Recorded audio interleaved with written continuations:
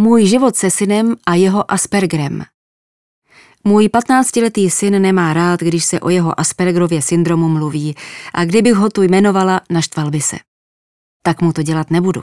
Ze všeho nejvíc se snaží splynout s vrstevníky. Docela se daří, i když jeho přístup ke škole a k mezilidské komunikaci je občas stále ještě, řekněme, aspergerovský.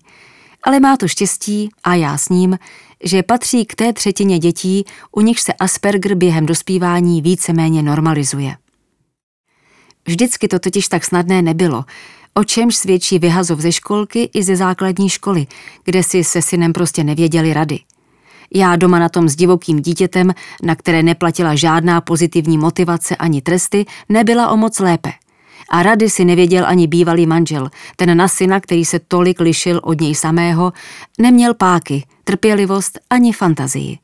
Syn si neuměl hrát a chvíli neposeděl, řeč s ním šla od 10 k 5. Nejtěžší okamžik – jít si pro diagnózu. Zpětně mám pocit, že nejtěžší bylo nechat si potvrdit, že syn skutečně Aspergerův syndrom má. Bylo to však důležité hned ze 2 důvodů. Mohli jsme začít hledat školu a učitele, kteří by si věděli rady. Měl nárok na asistenta a nějaký čas i na příspěvek na péči. Díky němuž jsme mohli platit například asistentku pro volný čas nebo ho poslat na tábor pro děti s Aspergerem. Tím druhým důvodem bylo moje rodičovské sebevědomí.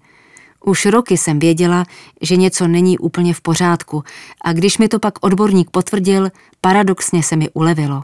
Navíc, když znáte nepřítele, snáze se mu postavíte. Buďte ráda, že je čilej.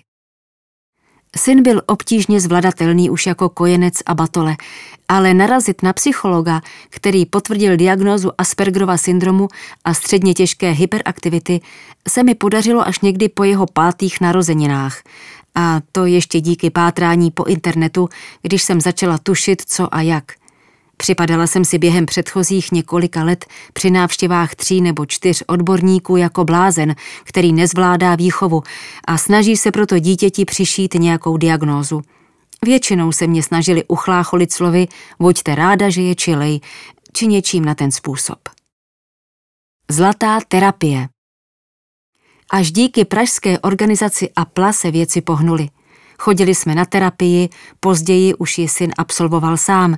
Nacvičovali to například chování v běžných situacích, doma jsme trénovali trpělivost a taky jsme zavedli jako nejúčinnější trest posílání do jiné místnosti, protože zákaz něčeho byl synovi šuma fuk. A tělesné tresty se mi jednak nelíbí, navíc se u dětí s Aspergerem nedoporučují, protože mají potíž poznat, které chování je ještě v normě a které už ne, a navíc sami mají někdy problémy s agresivitou. Pozitivní motivací bylo třeba společné čtení. Vím, že psychologové se u těchto dětí nebrání ani sladkostem, ale syn měl vždycky trochu problémy s váhou, takže tohle u nás moc neprošlo. A ještě jednu věc jsem si uvědomila. Důslednost je vlastnost, ve kterou věřím u jakéhokoliv dítěte, ale u dětí s Aspergerem to platí dvojnásob. Stejně jako potřebuje ještě jasněji vytyčené hranice. Dobrý start do života.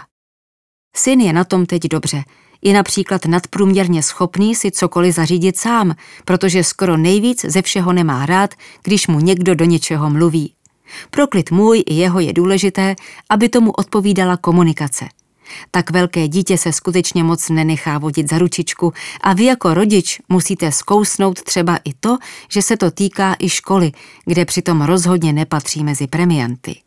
Nicméně chodí na 8leté gymnázium a dneska už nemá ani asistentku, což před lety vypadalo navzdory nesporné inteligenci jako nereálné přání.